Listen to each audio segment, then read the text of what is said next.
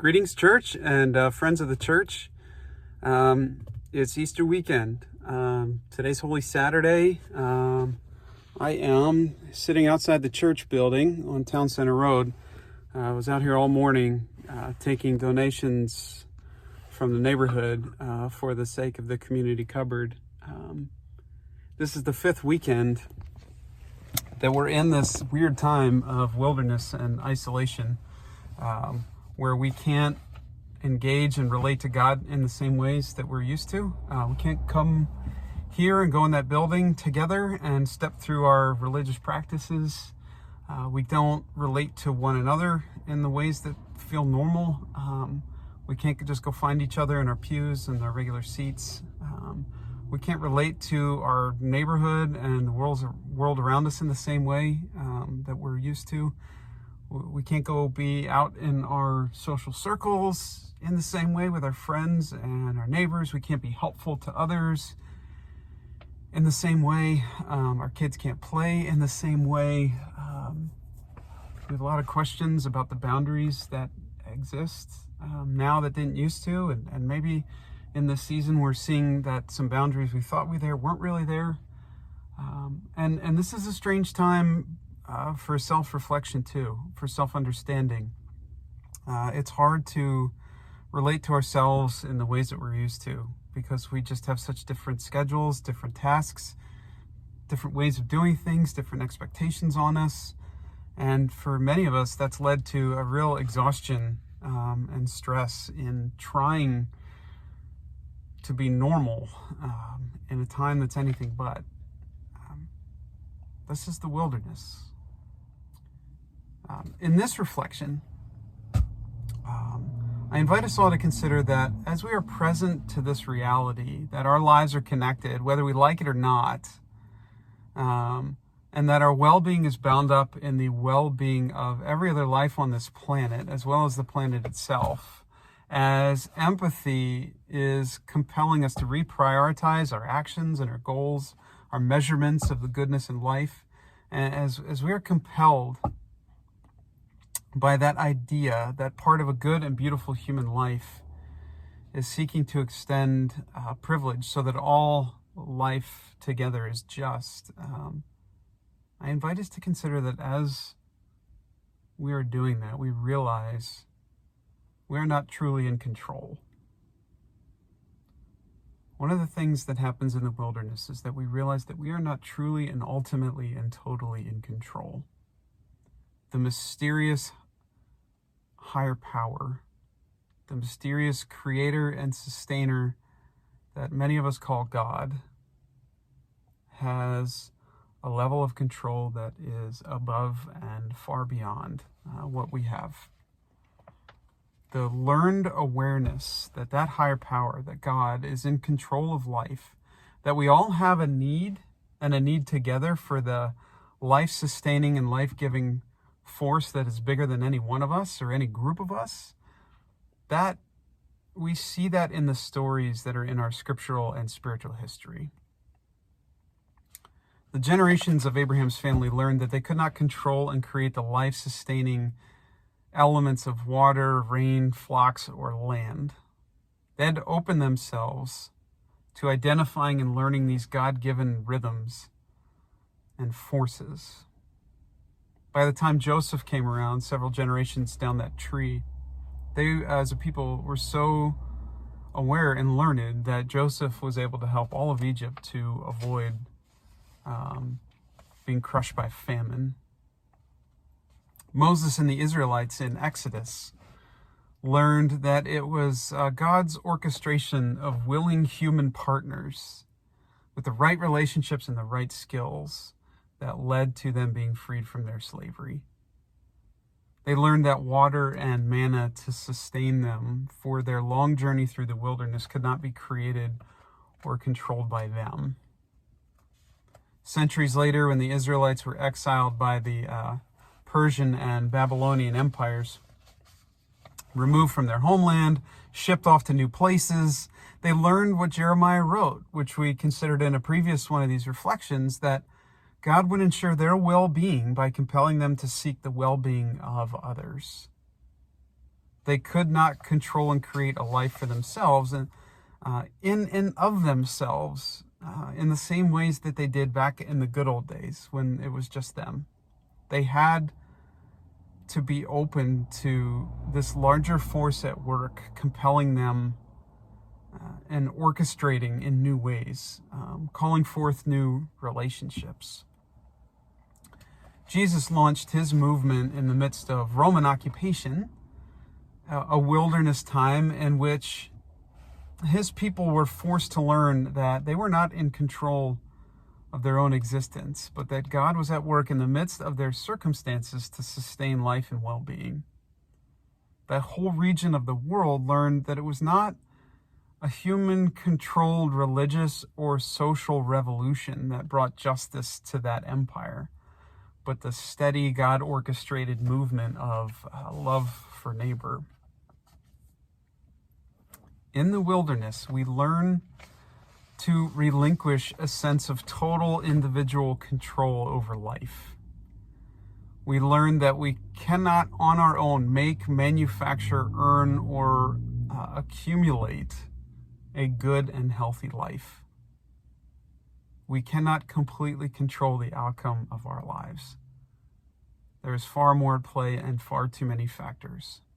We learn that we depend on the life-sustaining forces of the mysterious creator we call God, and we learn that we depend on each other as God compels and orchestrates other people in the connection of our community for the sake of the good of all. When we consider these stories from our scriptural and spiritual history, and the stories from our own lives where we're prone to point to the work of God in our midst because the outcomes were not something that we could have brought about for ourselves, we realize that saying that God is in control does not mean that we have no control whatsoever. We're not saying that God's pulling all the strings in life and that we are just some sort of freedomless puppets or robots without power or any agency. Not at all. Joseph had to choose to put his knowledge of farming to use, just like his aunt's descendants in exile. That was theirs to control. Moses had to choose to leverage his relationships and his knowledge of Egypt. That was his to control. Jesus and his disciples had to exercise their own control over their days in the midst of God's larger control. God does God's part. God controls what God controls, and we control what we can control within the limitations of our own being and our own context. God doing God's part, God controlling what God controls, and this is an idea that we have to be careful with. We have to go into that idea carefully. I would argue that God does not cause everything for a reason. After decades of reading from and preaching from the Bible and giving the most weight when I do to what Jesus did and taught and seeking to formulate my own spiritual worldview, I've come to understand and believe that God does not cause the bad. God is in charge of and in control of creating and sustaining the universe. God has loaded the world and the creatures within it, including you and me, with the potential to be a place and a people of life and well-being. There's a story in John's Gospel. It might be my favorite story in all the scriptures, about how Jesus and his followers come upon a man who is blind. And they ask Jesus, what did this guy or his parents do that caused God to make him blind? And Jesus' response was, neither this man nor his parents sinned or did something that earned this for him. In other words, it doesn't work that way. Jesus redirected them to look for God's activity and look for God's work, to look for evidence of God's being in the healing that was accomplished, in the good that came. God causes and controls the creative and the sustaining. In the midst of our wilderness, I believe that we have to affirm that God has not caused this virus to plague the world. God has not done this to us as a world on purpose, either as punishment or test or some sort of utilitarian measure where the overall good that comes out of it outweighs the cost of the bad, the loss of life. God does not cause the bad. The very first words of our scriptures, the creation poetry in Genesis 1, affirm that the creative forces of God called forth a world that is good and is beautiful, but is not perfect. There is room within the rhythms of creation for illness, for failure, and for pain. There's room in creation for us to exert our own control in ways that cause harm to others and to the world. We can choose violence. We can choose greed. We can choose to abuse and neglect the physical world. The wars, the poverty, the shameful inequality, the careless disregard for the earth, none of those fall under the category of God is in control and caused these, but under the category of humanity has the free will to control what we are able, and sometimes we fail. And we've done this to ourselves. Under the category of God is in control are all of those rhythms and patterns that we cannot create or control.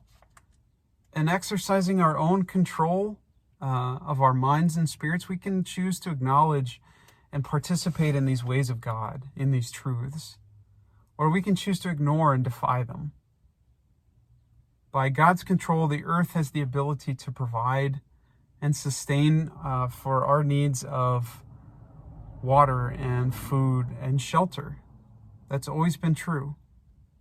And it always will be. No one earns that. It's simply the way that creation is and always will be. Jesus affirmed this in his most famous sermon when he said that God sends the sun and the rain on both the righteous and the unrighteous. It is human control that holds some away from having enough by the provision of the world around us. By God's control, we live in the midst of an interconnected social network of relationships with other human beings and creatures. And we live longer, healthier, and more fulfilling lives when we affirm and embrace the reality of that interconnection. The scientific studies prove that our species thrives when we love instead of hate, when forgiveness helps us to overcome fracture and grudge and antagonism, when we seek the common good over self-interest, when we prioritize compassion for others rather than accomplishment or consumption for our own sake, and when we have a spiritual and social worldview that is based on the inclusion of all rather than any sort of religious or political fundamentalism that's based on the exclusion of some. When we acknowledge and embrace these big and beautiful, godly realities that are out of control, our control, and can only be attributed to a force that is bigger than any one of us or us together, that's when the wars end. That's when violent empires collapse and the poor are lifted up instead of being held down. And we get to the point where we're saying that there are some non-essential things that I've been doing and some really essential things that I have been ignoring or rejecting. And I need to let those false and hurtful ideas and attitudes and priorities die. And on this Easter weekend, when Christians around the world tell the story of the resurrection of Jesus, we are reminded that by God's control, we live in a physical world in which death will never have the final word. Mass and energy cannot be destroyed, and they do not dissipate, but they can take on new forms that are not immediately recognizable. Seeds fall to the ground and die, but when they do, new life springs forth. That eternal nature and the eternal cycle of life is not within our control. No prayer or belief statement earns that for us. Easter is not a celebration of selective salvation for some, but a celebration of the gift of life that is already ours by God's eternal nature and God's control. The next phase of our life is it's a mystery to all of us, as all that mass and energy that is us takes on new forms that are not recognizable in the here and now. And we ought to be weary of anyone who thinks that they can understand and completely explain the details of this mystery. All Jesus told his followers is that he was going there, and that by God's eternal nature and love and control, that there was a place prepared there for us all.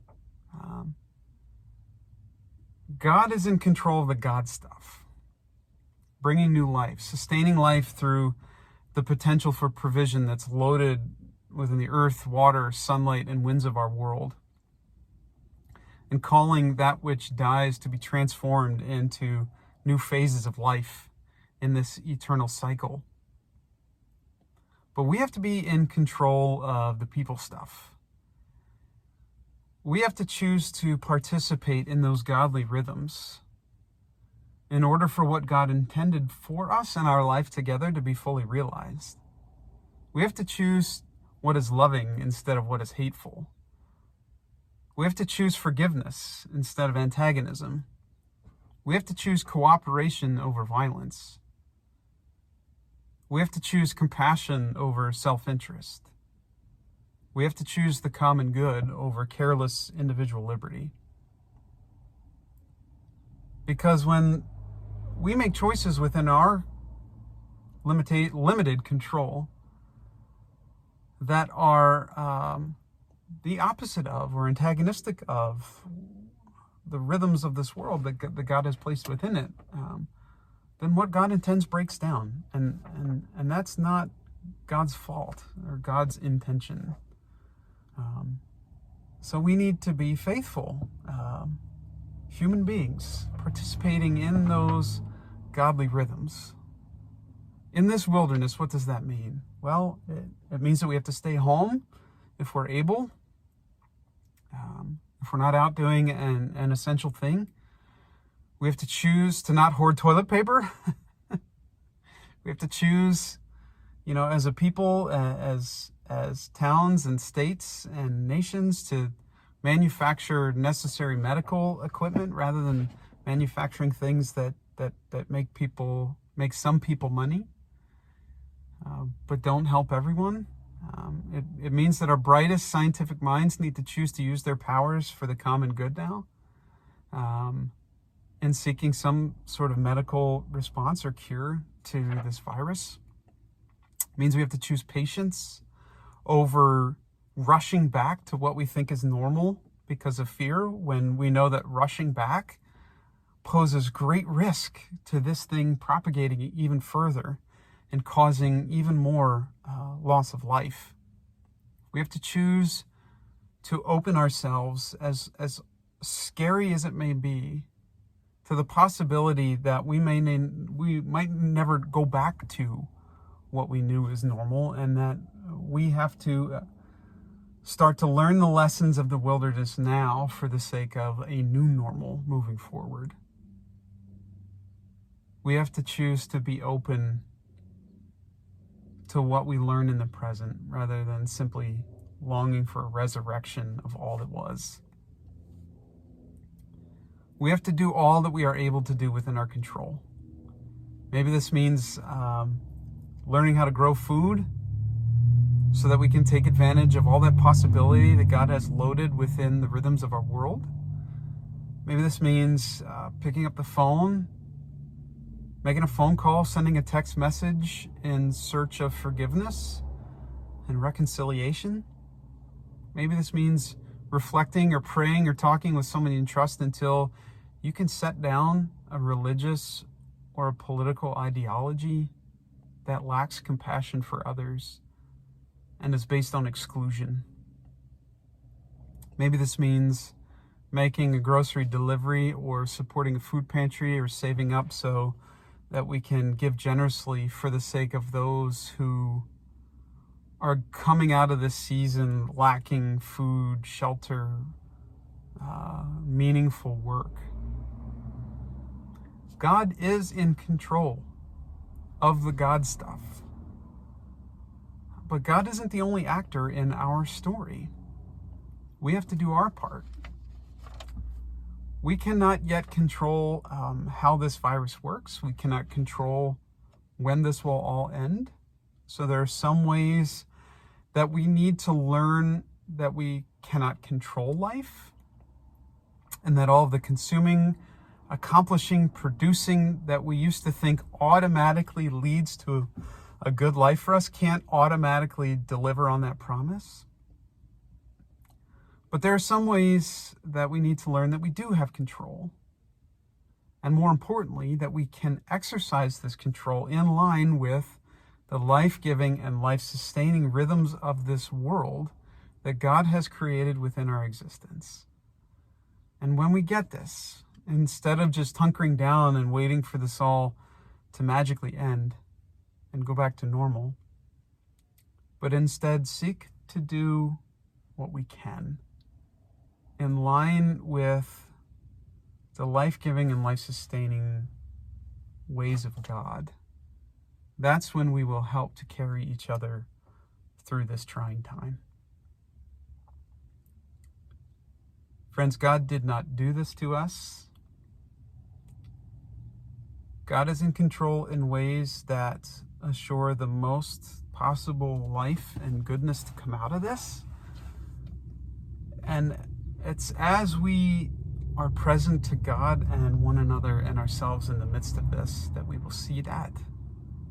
And our lives will more align with those rhythms. And we will emerge from this season giving thanks for all the goodness and all the life that we have. Be well, stay home, stay safe. Peace be with you.